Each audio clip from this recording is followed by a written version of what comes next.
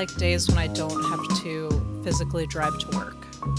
I know, it's so nice. Commuting sucks, and I think the world has said no. Mm-hmm. The world has said no. No, we do not wish to spend. I don't know what the percentage is, but a large 30% of our lives. Is that I don't true? know. No, I'm just kidding. I have no idea. I believed you. I fully believed you. 30% of our lives. You don't see Jake Peralta spending. I mean, he's in the car when he's staking out, but like they live in a walkable city. You don't see him sitting in traffic. I don't even know why he has a car. I don't understand why he even has a car. Yeah. Anyway, we'll get into that. But listeners, Thursdays is our usual podcast recording day, and then unless there's some kind of like, some kind of conflict, we have to move that day around. But Thursdays is one of my work from home days where I'm at home making my own schedule, eating my own snacks, drinking my own coffee. I want every day to be like this, Sarah. Why can't I start every day working on my screenplay, getting down to work, getting down to work mentally. Mm-hmm. Like, why? I just don't. Yeah. Yeah, I don't like going into my office. Well, you go in only like a little bit, right? Once a week. Yeah. I mean, is it nice to see people again, or are you just like, ugh? Yeah, it's nice. Okay. It's not nice enough to drive 2 hours to see them. Takes I'm you very 2 sorry. hours? Well, both ways. So like 1 hour way, 1 hour. Same. More like an hour 10. So like Same. 2 hours to 20 minutes that day. I don't know. It's not really worth it. It's not. Yeah. It's not. Welcome to the Adam and Andy podcast. I'm one of your hosts, Nicole. I'm your other host, Sarah. And this is not a podcast about commuting. No. But it could be a podcast you listen to while you're commuting. Yeah, let's potentially. Yeah. I hope we're helping at least with the transition, or if you have been commuting, I hope that has helped. I hope you listen to us while you work even. Yeah, why not? Like work and listen to us and listen to us on the way to work and on the way home, and then we're just oh my gosh. We're just in your ears all the time. This is a podcast where we thoroughly immerse ourselves in the filmographies and televisionographies of our two favorite actors, Adam Driver and Andy Samberg. It's televisionographies, Nicole. A televisionography. I love it. So today we're gonna be returning to our rewatch of Brooklyn Nine-Nine. It was a little bit of a weird journey. I'm gonna get to Adam and Andy news. Don't worry. I know I haven't gotten there yet, but I will. We started with season 1 of Brooklyn Nine-Nine. Then season 8, the final season, came out, and we were like, well, we have to watch season 8, right? So we took a little hiatus from the first season. Sarah has only seen a little bit of Brooklyn Nine-Nine, so this is very confusing for you, I must imagine. But we took a little hiatus. Then we went to season 8. Then we watched Baking It. Then we watched the rest of season 8, and now we're back to season 1. Mm-hmm. I had forgotten that Charles got shot. Like, I completely forgot about that. Yeah, I'd forgotten about the horse that was his rank. Anyway, I don't think that was in. I think that was a bit. I don't think that was part of the episode he was in. Because remember, like, Terry, I remember now. Well, we'll get to it. Should we get into Adam and Andy news first? Yeah. Okay, what do you want first, Adam or Andy? Adam. Okay. So Adam is he's in between movies right now. So he is, I think they're going to be starting filming the Ferrari movie in May. Okay. But he has been seen around. Shockingly, really? He's been seen around. So I did put together some visual aids today. So I'm going to share my screen in just a moment. But I put together some visual aids so that you could see some of the things that Adam has been up to. So let me just go ahead and share my screen here. And for the listeners that are not watching this on YouTube, which you could if you wanted to watch us, we're on YouTube. Look for Critical Crop Top. That's the name of our YouTube channel, Critical Crop Top. And you can watch our faces. But if you're listening to the podcast, don't worry, I will describe what we're seeing. So the first thing here is Adam and Joanne hosted a art gallery, like an art event, like an art opening called Ride the Tiger. Ride the Tiger. Oh my gosh. The artwork of Colleen Berry and Will St. John. So apparently friends of theirs, I guess. So they hosted an art gallery opening, which is apparently a very specific time, as you can see on the invite, which is what we're looking at here. 6 to 7:30 precisely. Wow. And that was on March 10th. So I don't yes, you were going to say something, Sarah. No, I'm just like surprised that this invitation is available for everyone to see. Well, as you can see, someone took a photo of it. There were actually lots of people who took photos at the event. Many over the shoulder. Here is a glimpse of Adam Driver. There was actually one woman in attendance who was clearly fangirling, and her friend kept taking pictures of her, and she was like, she looked very shy and just like overwhelmed that she was like in the same room as Adam Driver. It was very cute. And then here's a picture of Adam and I assume the artist standing next to a piece of art on the night of the opening. Nice. So, they look so artsy, don't they? They look very so artsy, like Brooklyn artsy, don't they? Yes.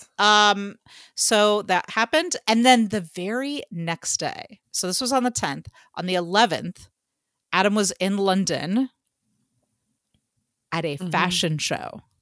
Okay. So at the Burberry he in the fashion show? No, he was at the Burberry fashion show, which was like blew my mind. I mean, it doesn't blow my mind because he's the Burberry guy. He's the Burberry centaur. So of course, he has to, I'm sure he is contractually obligated to go to some of these events.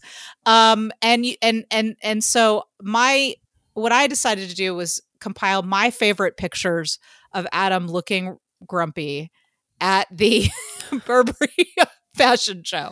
So here is Adam. I think this is him leaving the show in his very nice Burberry coat, trying to just disappear into the sidewalk, I think. Yeah. I think that was his goal.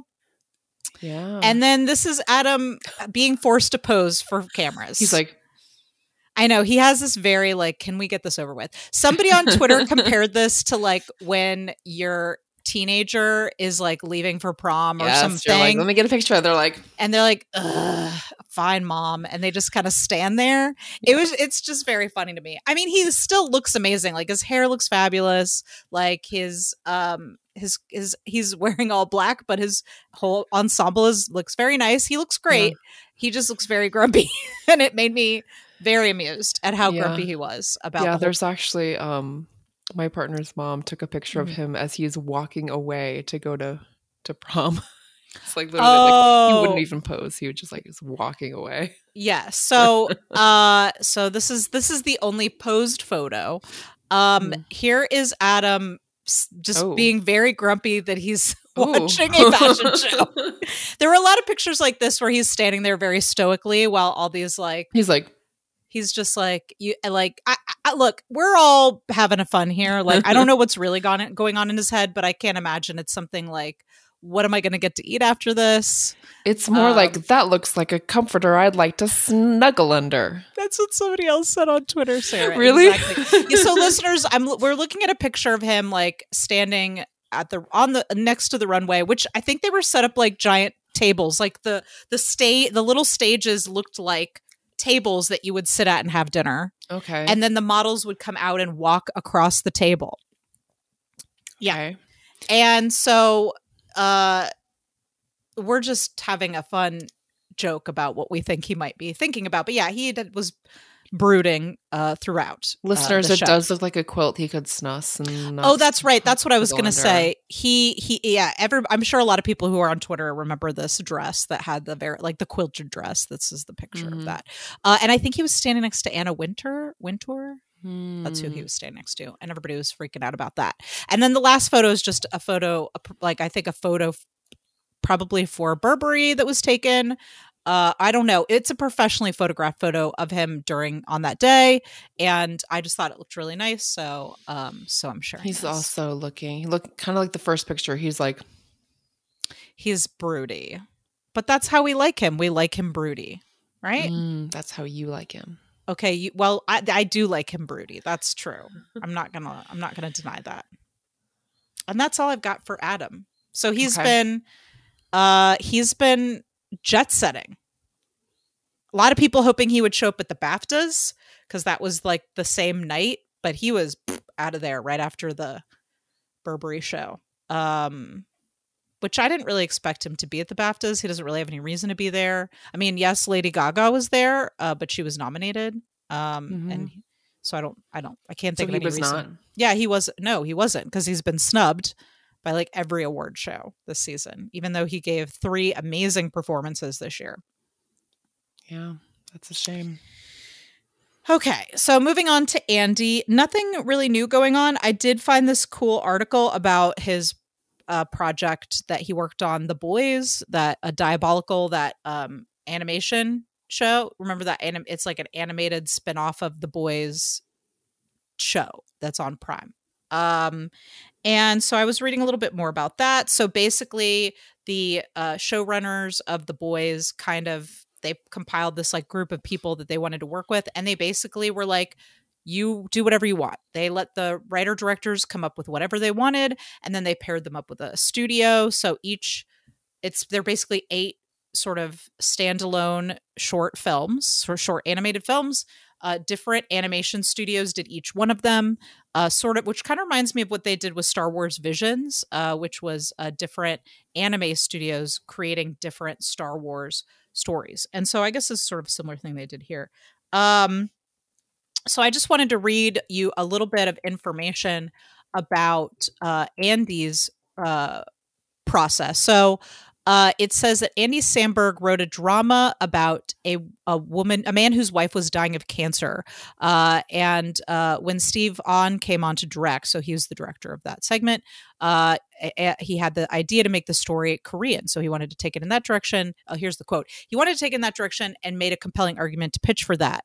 Then we tried to support that as much as we could. This is the showrunner saying this, by getting a Korean animation studio, a Korean composer, and hiring 2 Korean leads. So a little bit more information about this story that Andy wrote. It's about a man whose wife is dying of cancer, and after collaborating with the director, they decided to make it a Korean story, and they had a Korean animation studio and composer and leads in that segment. So it sounds like, I'm curious, it sounds really different than his other work that we've seen. Does it have a Korean director? Yes, the director's Korean. That's why they decided to, or that was one of the I think that was the inspiration for going in that direction. Cool. I think we should watch it. Yeah. It sounds like it's standalone. If he wrote it, yeah. Yeah, it doesn't sound like we need to know anything about the rest of the show to even watch it. So I think we should watch it. I wonder if he'll have any dad issues in there. Let's see. Let's count the dad issues. Mm-hmm. So do you want to watch it? Yeah. I think we should. So listeners, we're going to watch Andy's segment from Diabolical, and we'll get back to you about that. I don't know if we'll devote a whole episode to it because I think it's pretty short. We'll see. Okay. We'll see how long it is, how much there is to talk about, and then we'll decide. Yeah, I missed the short part. I was hoping for a full length film that you wrote. I would have been like, cool. We're deep into Brooklyn Nine-Nine. No, they're short. I think they're like 8 to 10 minutes or something. They're not very long. I could be completely mistaken, but I don't think they're very long. So we'll see. If it's like 20 minutes, I guess we could probably make a whole episode out of that, but we'll see. But I feel like we shouldn't we at least get through Brooklyn Nine-Nine season 1? Or I feel like if we interrupt it again, it's just going to throw off my mojo. We can't interrupt a season. No, you're right. We could do it in between seasons. Okay. And that's all I've got for Adam and Andy news. That's it. Yay. So shall we talk about Brooklyn Nine-Nine? Should we get back into it? So listeners, we're diving back in to Brooklyn Nine-Nine season 1. So if you are missing Brooklyn Nine-Nine now that it's no longer on the air, perhaps you might want to join us in rewatching. We are currently at like mid first season because I think there's like 20 something episodes, I want to say, in the first season. I think so, yeah. So we're about a little bit more than midway through. We're episodes 13 and 14. Yeah, 13 and 14. And I have to tell you, I had a little trouble like remembering where I was in time because we had been watching all of season 8. And then I was like, okay, all right. So Terry was not on the force because he was like having PTSD. He is having like PTSD. Well, not PTSD, but more like worry because he had the babies and like he didn't want to be on the. And then like Holt almost got shot and Charles jumped in front of the gunman and got shot in the butt. And I had forgotten about that. Yeah. Forgotten about all of that. I had forgotten that Charles wanted to date Rosa and I was weirded out by it all over again. Yeah. So there's just a lot going on that I had to go. And of course, Jake and Amy were not a thing at that point. But I do love watching their relationship develop, especially now that I know where it goes and where they end up. I'm actually super enjoying watching that play out. I don't know about you. Yeah, I liked it before I knew where it ended up. Like, I guess I'm that kind of person that's like, I like the pursuit of, like, to watch the pursuit. Mm-hmm. But then when, like, you know that they're, like, in a stable relationship, it's like, okay. Like, do you think that's because being in a relationship is boring or because people just don't know how to write compelling? People don't know how to write compelling, like, at least they didn't in the last season. They didn't write a compelling relationship. You don't think so? I don't think so. Okay. Well, we can talk about that, I suppose, when we return to it. I think I see your point. There's like there's unknowns when there's the pursuit. There's more conflict. Yeah. But I also think there's something to be said for a multifaceted portrayal of a long-term relationship and like that camaraderie but also like, you know, the conflict of like having to acquiesce to the other person's needs in order for them to feel fulfilled in life, which is what happens at the end of season 8 is that Jake makes the decision to leave the force, which is pretty huge. Anyway, we're not talking about season 8. Let's get back into season 1. So I'm glad that we are leading in with this because this episode 13, The Bet, is all about Jake and Amy's quote unquote bad date that they have to go on. And I got to tell you, I fucking loved this episode. It was top notch. It was very tight. It was tight. The jokes were good. The characters, like we've gotten over, I think like when a show starts, they're still trying to figure out like who the characters are. And like everybody's kind of extreme. Like I think when Jake started in season 1, if now that I'm recalling it a little bit more, that he was like very petulant and he's like still kind of immature, but I think like a little bit more multidimensional now, just like everybody else. Like Rosa was like really tough, but now she's got more like layers to her, and like Amy was really type A, but now she's got more layers. So it's just like as a sitcom figures out its actors and its characters, the show gets better. And I feel like it's really getting to the point where the show is really finding the characters for me. Yeah. Anyway, where did you want to start with The Bet? What was the teaser, the stinger, the opening, the cold open? Yeah, the cold open was Charles getting his Medal of Valor for getting shot in the butt, right? And the horses, like in front of no, the horses, the peanut butter, a higher rank than he peanut is. Peanut butter. That's the horse. Peanut butter is the horse.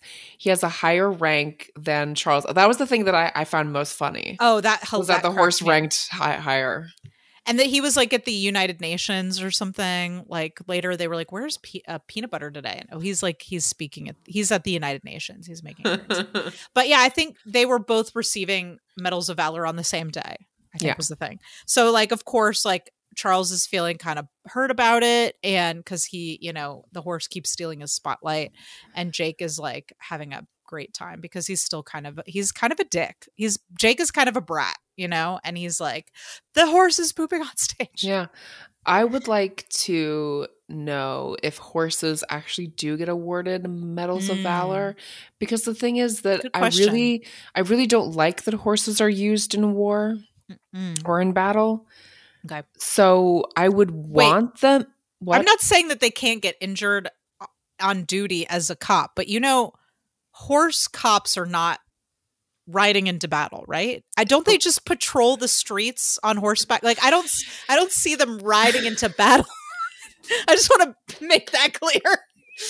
Yes. Okay, I'm very sorry. I didn't mean like this is a war horse. I didn't mean that. I just mean like I just meant like they're mostly just going back and forth to the donut shop, right? Here's what I don't like. I don't like that humans have used horses to carry them around because I don't think horses like it. Okay. Come at me if you're a horse person and tell me. Tweet at us at Adam Any Pod. If I'm wrong. But I'm sure you don't like horses being used for labor. Used for labor. Got it. Yes. Yeah. So you must hate those carriages. Combat. You don't like the carriages. The combat specifically, though, because they didn't sign up for that. No. There are lots of horses that die in war. And ideologically, how do you know that horse aligns politically? Exactly. They don't have a say. Exactly. Like, how can it be? So the horse isn't aware of being awarded a medal. That's true. But doesn't he deserve a medal if he did something that he was asked to do that he didn't have to do, that he was kind of forced into? I hope he gets a lot of treats and pets. That's all that I can say. But yeah, I don't know anything about horses either. So tweet at us at Adam Any Pod. Do horses like to be ridden? I wouldn't like to be ridden. Horses win awards. I mean, I wouldn't like to be ridden in the way that a horse is ridden. Let me just say it that way. No. So Charles gets the medal. He also falls off the stage and then has to take painkillers. Yeah. And then he's like, the painkillers cause him to be overly truthful, which I thought was a great gag. Truth-telling serum. Oh, it's true. That. It's true that I don't know about pain meds, but I know that like after the drugs from like a colonoscopy, like you can kind of like, not you, but like I do someone not to like the truth, like it's just very like blunt and like direct. I guess I've known someone. I may have been scoped once or twice in my life. Apparently the last time that Chris was with me, when I woke up, apparently I told everyone in the room about my podcast and all the places that they could. I am not kidding. This is not a joke. I did not make this up for the show. I literally told everyone about my podcast and all the places that they could listen to it. I'm sure no one asked, but that was apparently on my mind immediately upon waking from anesthesia. Yeah, this person I knew, he teased the nurse, like not in like a gross way, but just like in a like, like that's kind of embarrassing. Were you there? Yes, I was there. Oh my gosh. Yeah. Wow. Okay. Well, yeah. So Charles is dropping some truth bombs, I think is what Gina says. I like that he was also just like Charles, but not like they didn't give him this. He didn't speak like he was drunk or drugged or anything. No. He was just Charles, but very like, I love that he had no inner monologue. Like he would say things like, I think Jake at one point is like, why are you still wearing your medal? They're like having a party for him at the bar. And he's like, I want to impress women at this bar. Yeah. Like it was just like, it was very no filter. And it was really funny to me. Yeah. So I did enjoy that whole storyline. And I think that it was, to me, I think the whole objective story-wise of Charles being a truth teller, obviously it serves some B plot, which was him talking to Rosa about jumping in front of the gun, and we can talk about that in a minute. But like really I think it was there to push Jake in this story to realize that he has feelings for Amy. Mm-hmm. But I guess we're getting a little ahead of ourselves because they've had this bet going on. And I to see who's the better detective. And they're keeping track of how many people get arrested, which a little problematic. Yeah. For me. And maybe not something a storyline they would have done in season 8, I don't think. Yeah. But in this time period, apparently that was not something that that didn't raise any red flags for anybody. Yeah. So yeah, whoever gets the most arrests wins. And what's on the line, Sarah, for each of them? Oh, it's not just arrests; it's felony arrests. Oh, felony arrests. Okay. I guess that's good because then they're not hassling regular people. I guess that's at least okay. Yeah. I said, what's on the line? So if they win, what do they get? So if Amy wins, Jake has to, I forget what, something to do with the car. Does he give up the car? He has to give her his car. Give her his car. Okay. He has to give her his car. And if Jake wins, then he has to take her on the worst date in the car. He gets to take her on the worst date. I think that's the point, is that he doesn't just have to. He gets the privilege of taking Amy on what he says is going to be the worst date she's ever had. And why would that not raise any red flags with anyone in the precinct, or with her or with him or with except for Charles. Charles saw it a bit at the bar, but no one the whole year that they had the bet was like, hey, do you like her? I'm gonna guess that everyone kind of sensed, had knew it, but that maybe everyone had sort of decided not to talk to them about it. Yeah. Did you ever have people at work who like you knew that they were like fucking? Well, not just that, but like you knew that they liked each other. Like let's just say before that, like where they just like each other, but they're not. They claim they don't like each other, but everyone kind of knows. They are falling in love, but they don't want to admit it. Like Jim and Pam. Yeah, anyway. I can't really think of anyone specifically that I know. What about you? But I do read a lot of fics. Did you and Chris not know that you liked each other until like? No, I pretty much was like, let's hang out. I would like to make out with you in the parking lot after work. Oh, so you actually said those words? No, but okay. I'm very direct.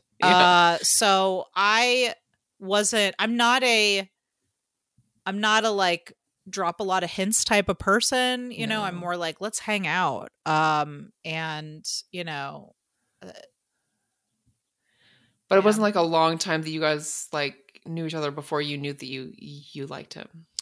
I mean, it was a restaurant romance, which means that it started out with making out drunkenly after work, and then led to a relationship, as I think most restaurant romances that begin in a restaurant start. Yeah. But yeah, we like kind of went out a couple times, and then it kind of fell a bit apart for a bit, and then we started dating again like a couple months later, and then like once we officially were like dating, seeing each other, I think we moved in together like 6 months after that. So it happened relatively quickly, I think. Yeah. I don't know if there was anybody who was thinking, well, they won't lay at our workplace. Maybe. I don't know. It's been so long that I can't remember, to be honest. Yeah. You know. But yeah, I do tweet at Nicole if you worked with Nicole. No, God, please don't. No, I don't want to relive those days. Thank you. But yeah, I think that sometimes there are people in the friend group. I mean, we have friends that have gotten together in our friend group, you know, that you like, you know, you kind of sense that they have a connection, I think. I think that's probably what was going on here, is that people were like, oh, why are they always fighting so much? I don't love the pigtails metaphor, by the way. We can talk. No. Charles, well, I don't want to get into, I want to talk, let's talk about the date first, and then we'll get to what Charles says. But so, and I know we're spending a lot of time on this episode, but I really liked this episode a lot. This episode was good.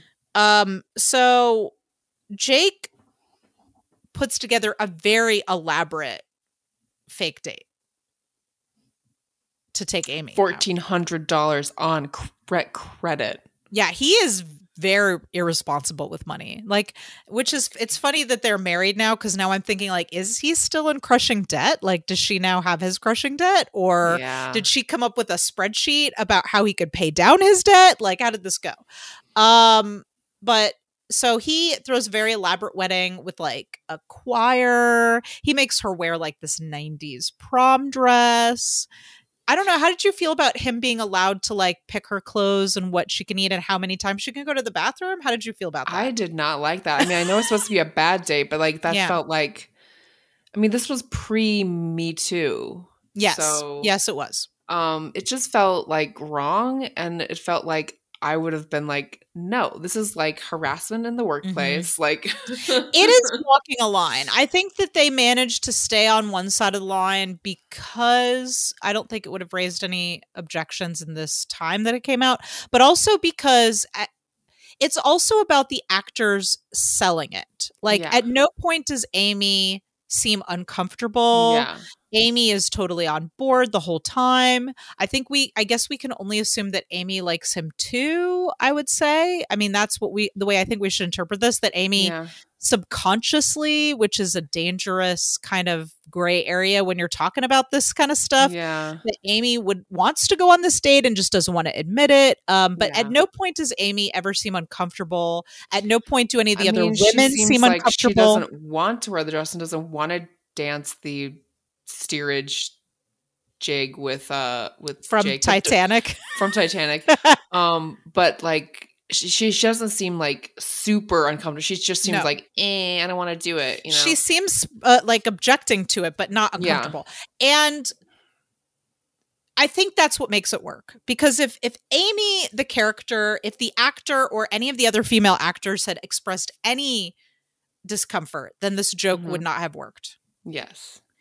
But somehow it does. Like, it is a little weird, but also, like, I think it's meant to convey that, like, he's trying to make this a bad date. I think that's the whole joke. He's trying to make this a bad date, but it ends up not being a bad date. It actually ends up being a really good date. I'm glad that it didn't cross a line and that, like, you have to make out with me in the car on this bad date. Like, that would have been too far. Yeah, he never put any physical limitations. Like, it could have just been completely platonic if they didn't actually have feelings for each other. Like, so he makes her wear a silly outfit. He does joke about. He told her to turn around and show the bow on her butt. Like, I just was like. Okay, well, I get that. But also, the bow on the butt was a classic 90s style.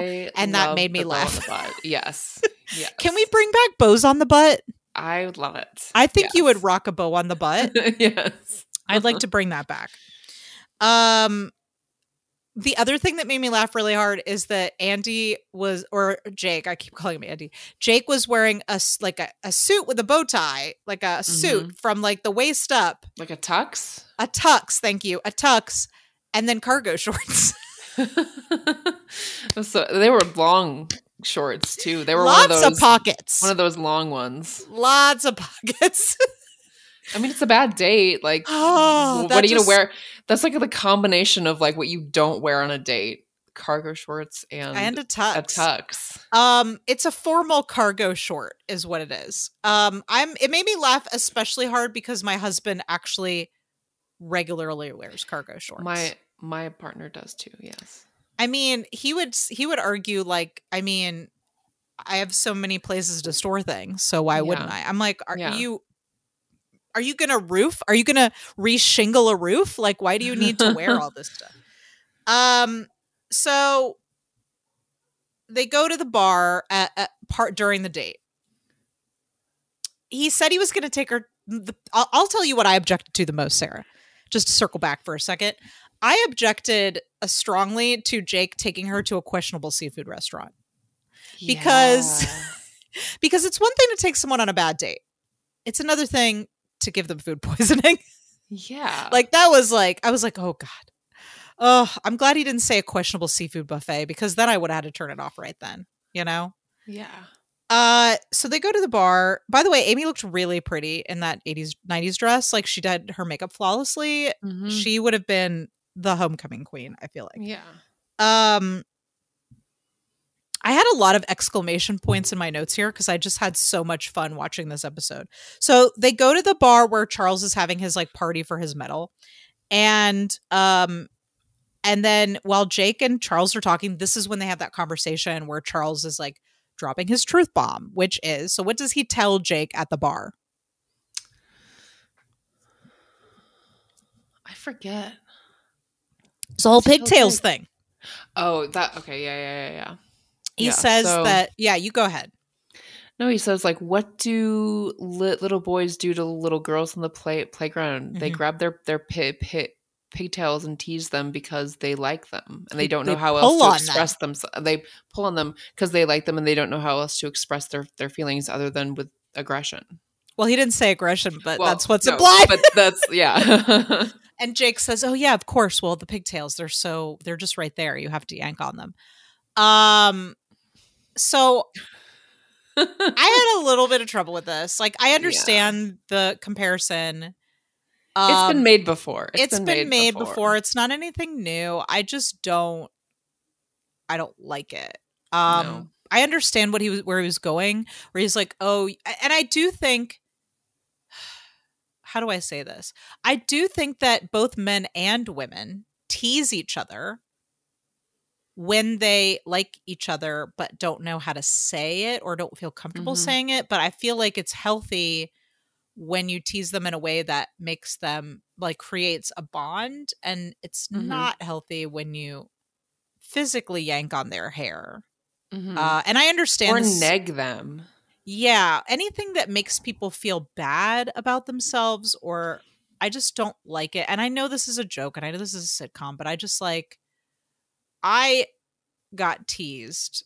There was a period of time where I got bullied and teased a lot. I know that surprised everyone because I'm, like, super normal and I really fit in well. But I got teased a lot, I'd say from like 3rd grade to 6th grade. And at no time do I think any of the aggressors who were teasing me or throwing food in my hair on the bus or, kicking my shins after class, like, I don't think any of them did it because they liked me. At least that's not my perception. I think they did it because they wanted to feel superior to someone and they wanted to feel better than someone. And so I guess I just object to the idea that boys will physically hurt or bully somebody because they like them. I just don't like it. I don't like it. Anyway, I don't know if you had anything else to say about that. Yeah. No, I agree. I don't think aggression should be an indication that you like someone. That's an indication of an unhealthy kind of relationship. Yeah, I think we should just, like, do away with that as an example generally. And just call it what it is, which is, like, you are picking on somebody and that's not cool.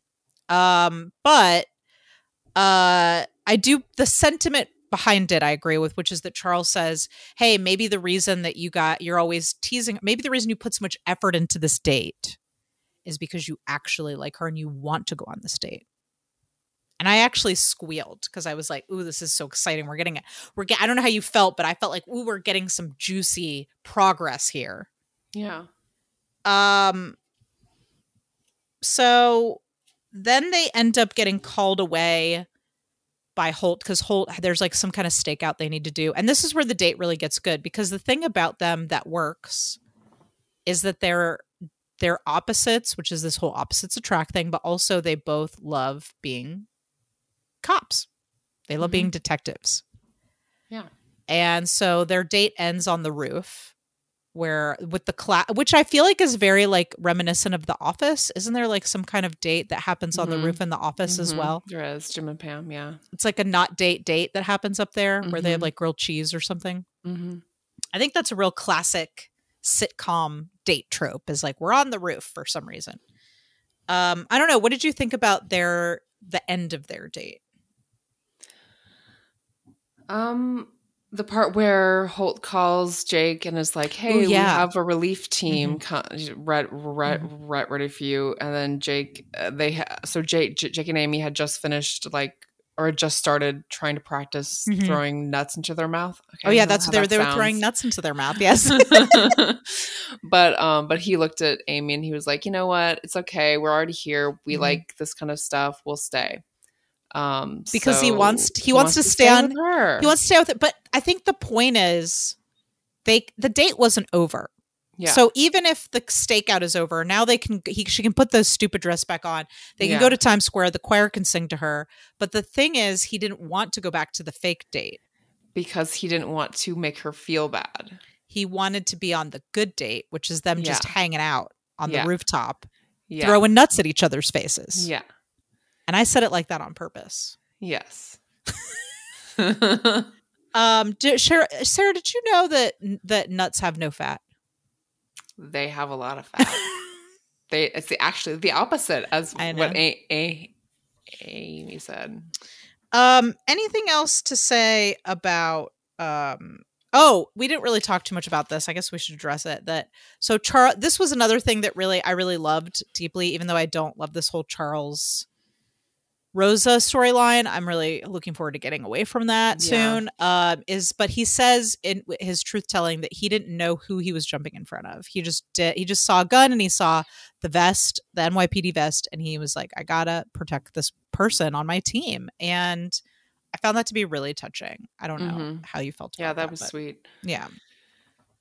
And then he said that he will take her out on a date eventually. And I was like, ugh. I was like, yeah.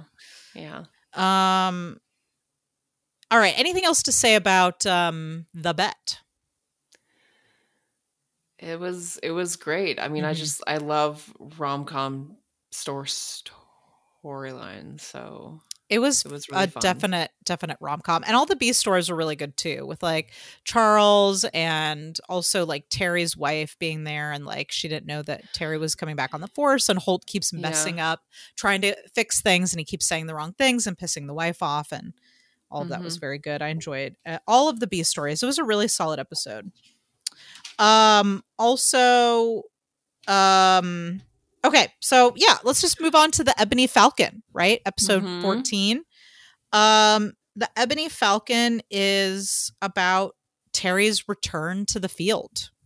Yeah. So what did you think of this episode? I thought it was cute. Sorry. No, I think that Terry is adorable and not scary at all. When he's like talking about his daughters and let me put the little giraffe between them. They like to rest their little heads on him. Like, oh, I squealed. You purred. Actually, listeners, she purred. Terry Crews was like talking about his daughters and like putting this little stuffed animal thing fluffy between them, and Sarah literally purred. Like you couldn't handle the cuteness. I love Terry Crews. He's a treasure. I love him so much. I enjoy, and so this was a episode that was heavily focused on him, but also his relationship with Jake, because Jake is seeing, I guess, Terry's family for the first time in a long time, at least. Like, I guess he saw the kids when they were babies, but he only really sees Terry at work. He doesn't spend a lot of time at his house, but now he's there. By the way, we talked about this because listeners, we watched these episodes together last night. We talked about this last night, but you can actually see the princess castle that Terry's building like earlier in the season, like in the scene where they're at his house, which I thought was really cute. But like Jake is seeing Terry with his girls, and Jake has a very visceral reaction to this.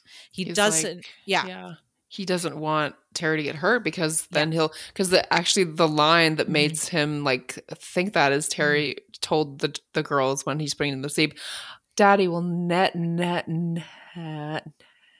leave you. And so he's like, this man cannot be in the field. I know. It was so sweet. Jake, as usual, Jake's misguided, wanting to do the right thing. He is worried about Terry, and so Terry's okay with being back in the field, but Jake isn't. So that's the complication, is that they're on this like undercover operation where Terry has to pretend to be like a trainer, like a personal trainer for like a person they're trying to like bust this steroid drug ring or something, right? Yeah. And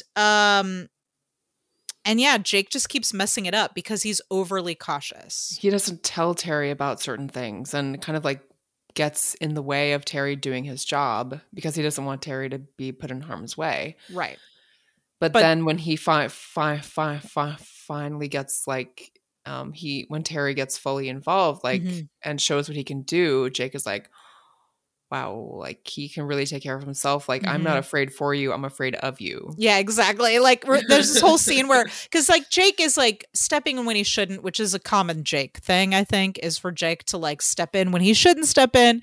And he like gets some information, but he doesn't share it with Terry. And so Terry shows up at the sting, I guess. I don't know the lingo. I'm not a detective. But he shows up and he's really pissed off. And so he boxes with Jake and punches him in the face a couple of times. That was so painful. I feel like we're going to have to watch the bloopers, Sarah, when we get to Yeah. the bloopers. But I feel like I've seen a blooper from season 1 where I think Terry actually clips Andy in the face. I feel like I've seen this blooper where he accidentally taps him in the nose a little too close. Oh no. But I could be wrong. That may be a different blooper. Tweet at us at AminiPod. Did I make this up? Or did Terry Crews actually punch Andy Samberg in the face at some point during this episode? So, but yeah, then we have the daddy issues. And I know that Lonely Island didn't write this episode, but Jake and his daddy issues are like really on display here, because the big thing that we find out at the end it isn't just that he's worried about Terry and the girls and Terry not being there for the girls. It's that Jake is reminded of how his dad wasn't there for him. Yeah. And he doesn't want to do that to these kids. And that, I thought, took it to another level where it's like, really, like, I think some good character development for both Jake and Jake and Terry and their relationship. I thought that was all very sweet. Do you want to talk a bit about the B story? Gina and the B&E. Yeah, so there's a B&E. Breaking and entering. Yeah, there's a B&E at Gina's. At first, we weren't even sure if it really happened. I was thinking that she like stole her own stuff, because she was playing it so like cold and so like, this happened and I'm just pissed about this stuff. Like, I know, she's like, just my emotional value of this is $7 million. Yeah. And it's like her jumpsuits and shit. Yeah. Which the stuff they listed that were the things she lost were great jokes. Oh, so good. I wish I could remember more of them besides the jumpsuits.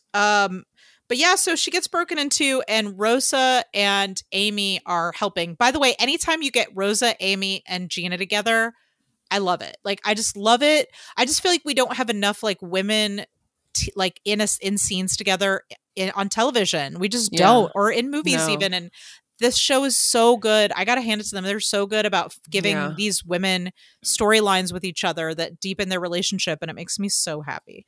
Yeah. But yeah, anytime we have the three of them together, I love it. So they go to try to help out, but they can't really they're like, it's a standard B&E. We don't know who did it. There's no print matches. And she's so upset, and you know, she like files a complaint with Holt, and Holt's like, why do I have a complaint about you guys? Like But what I love about this is it's exactly what you said. Like, she's so casual about it. She seems so casual about it, and like, it doesn't bother her that she's had all this stuff stolen. She's just annoyed. It seems like she's annoyed, right? But then Holt, who knows Gina very well, because Holt has always seen something deeper in Gina than anyone else on the force, except for maybe Jake. Like, I know later we get more into Jake and Gina's friendship, but like at this point, they haven't really talked about them really even being friends, I don't think, so much. But you know, Holt really has them step back and look, and he's like, hey, think about all the things that have happened this week with Gina and what she's said to you, and look underneath the surface of what she's saying. And it's very wise of Holt. I know. And it made me so sad for her, because like, she's worried that she needs to get a gun, and she's going over to Amy's place and baking bread because she's afraid to be alone at her house. And she's very defensive, and so she seems very tough. And so no one would suspect that she is actually scared, except for Holt. Holt can see a little sensitive bunny. He sees right through it. And I just thought that was really sweet. And also, I feel like we've all known people in our lives who put up that exterior of like toughness, where they're like, I'm fine and nothing bothers me. But like, a lot of them are some of the most sensitive people. And the reason that they're so tough is because they've been hurt, and they've learned to build this like shell around themselves to protect themselves. And so I thought that was really, really good. I enjoyed that a lot. But I don't know. Did you have anything else to say about this episode? There's one last thing I wanted to talk about, but is there anything else that you wanted to say about this episode? I don't remember. I don't think so. I think What that do you pretty have? much covered it. Well, what I wanted to say was, at one point, Jake asks Terry, if you were going to be a vacation, what kind of vacation would you be? Yeah, that's a cute line. And Yeah. so I imagined that this is a game they maybe play in the writer's room, and that's how it ended up in here. But Sarah, I wanted to ask you, if you were going to be a vacation, what kind of vacation would you be? I already know the answer because I thought about that last night when they asked that question. I would be Disney World. Oh my God, please tell me. Tell me more. Tell me more. Yeah, I mean, I'd just be like the most magical place on earth. It's true. That's true. You are magical. Aw, sweet. You are super magical.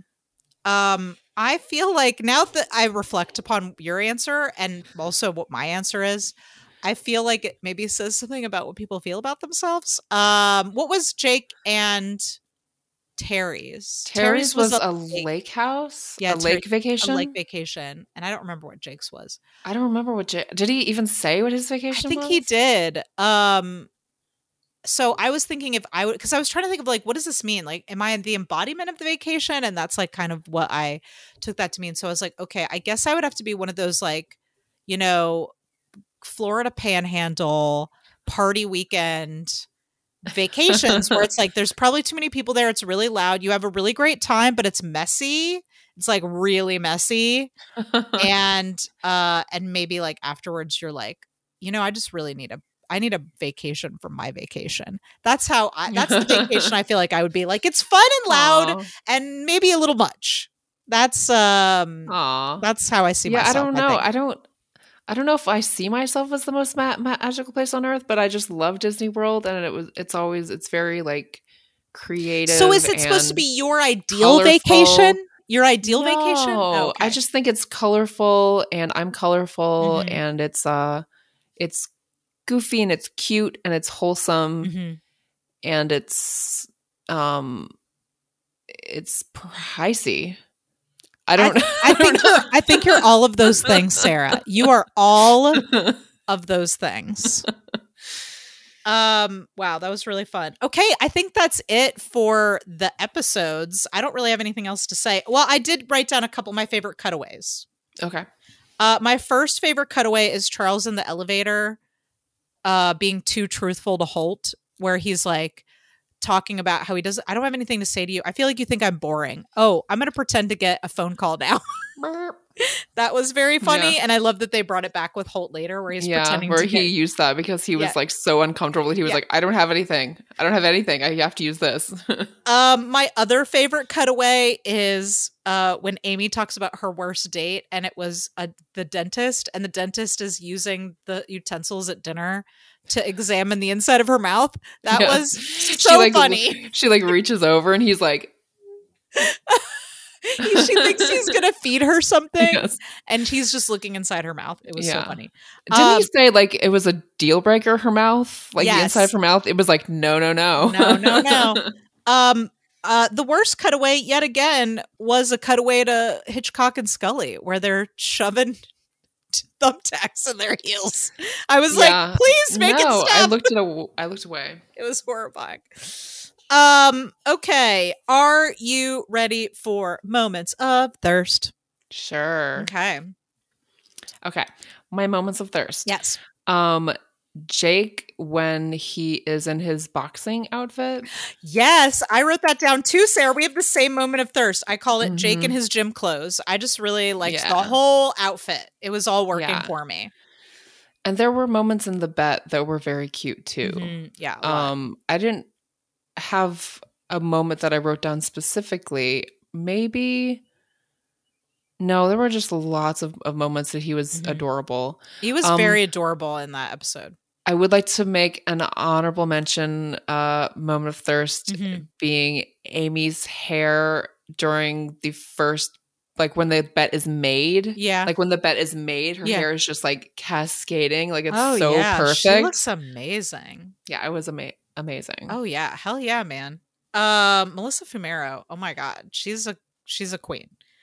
Yeah, I too was thirsting after Jake and his boxing outfit or his gym clothes. The whole gym outfit was working for me. He had a lot of soft hoodies. We were back in our soft hoodie era. I forgot about that one where the hoodie is like over his collar. Yes. Like, yeah. Oh, I love it. And then lastly, my just general thirst for, I just love young Jake. He's such a brat. He's very bratty, and there's something like, I just saucy and I like it. He's a brat and I like it. And those are our moments of thirst. Mm-hmm. As you would imagine, I'm normally up for pretty much anything in the bedroom, but I can't tell if what happened was weird or sexy. Is it time for trivia? This is dumb, but I can't wait. I found this is more a joke about how this article is dumb. Oh, great. So I found this article that is basically Andy Samberg teeth transformation. What? Before and after. No. So, is this from one of those like Weekly World News type papers? No, it's from a wellness site. There's no way he was involved in this. No, of course not. So the transformation is basically essentially there's not a lot of copy in this, but it boils down to Andy Samberg had some teeth issues. We all know he had the gaps when he was on SNL. And between the first season and second season of Brooklyn Nine-Nine, he got braces. And so you notice in season 2 on, the gaps are gone. And I hadn't even noticed that, but apparently they're gone now. Okay, so, this is something we're going to have to monitor closely as we transition from season 1 to season 2. Because this article might be... So did you take photo comparisons and look at them, or... Yeah. Oh, no, it's real. It's real. And like, what's funny is like, it's obvious and like, we have seen him on both sides, and yet I never made the connection that he got teeth work done. But anyway, I just loved this like teeth transformation. Teeth. It was just like transformation. It's a teeth makeover. So dramatic. Slowest and most boring makeover montage ever. So it's just Andy putting in his retainer every night. And just watching the teeth slowly come together. Wow, okay. Well, I did not know that. That was a surprising piece of trivia. And I guess we're just gonna have to be on the lookout for that when we come out of season 1 into season 2. Thank you, Sarah. Oh, you look awesome. Come the fuck upstairs. Okay. But wait, I have to warn you about something. What? If you come up here, I'm gonna tie you to my bed and keep you for at least 3 days. I'm just in that kind of mood. All right, are we ready to find out what we're gonna watch next time? Yeah. Okay. So I already have the wheel up and all of the let me get back to you. I have the wheel up and all of the things. Okay, so can you see the wheel? Yes. Okay, so on the wheel this week, listeners, we have Patterson, which a lot of our listeners have been wanting us to watch. They want us to watch Patterson. It's like high on the list. Hungry Hearts, Frances Ha, which is that Greta Gerwig? Wait, is that Greta Gerwig or is that Noah Baumbach? No, that's Noah Baumbach. Noah Baumbach, but Greta Gerwig's because I was like, yeah, but it's like real. It's like young hot frat boy looking Adam. So I'll take it. And then on the wheel for the first time, Girls. Okay, it's time. We've put Sackler on the wheel, you guys. It's time. Sackler on the wheel. Sackler is on the wheel. So let's see. I'm so nervous. Like I'm nervous, Sarah. I'm so nervous. All right, I'm going to spin it. Patterson! Oh my god! Guys, we're watching Patterson next. Yeah. Oh my god. Okay. Good things. All right, let me hang on. Let me come out of here and let me actually give you a log line. I can't believe we're finally watching Patterson. I'm really worried now. What if you don't like it? I'm so now I'm scared that you won't like it because I felt like we've been building up this movie for you, building it up and building it up and building it up, and now I'm worried that you're not going to like it. I'll try to well, don't just be you. That's all that matters. Okay, so Patterson. Here's the description on IMDb. a quiet observation of the triumphs and defeats of daily life, along with the poetry evident in its smallest details. What does it mean? Written and directed by Jim Jarmusch. Of course. Oh, you don't like Jim Jarmusch? No. Well, which of his movies have you seen? The Dead Don't Die and The Last Lovers Left Alive. Oh, I actually want to see that one, but I haven't. Well, this one, you might like it if you like his stuff. I do like Jim Jarmusch. I've seen Coffee and Cigarettes. I've seen a lot of his other films of Jim Jarmusch's that I think are more like Patterson. Like The Dead Don't Die had a Jim Jarmusch flavor for sure, but it felt like more like a genre film, like a horror kind of genre, which, is a lot of his other movies have this like indie slice of life kind of feel. And which there is some of, I think, that present in The Dead Don't Die. But I think Patterson is very much more like your slice of life kind of movie. Well, don't go into it thinking it's going to be like those other movies, because I'm afraid that will make you ready to not like it.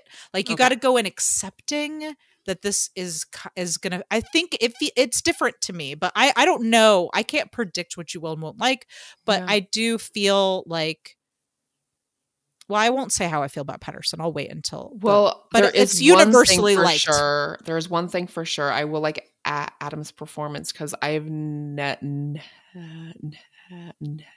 seen a film or TV episode that I didn't think he had a great performance. I mean, even Annette, he had a fantastic performance in Annette. I just didn't like the film. True.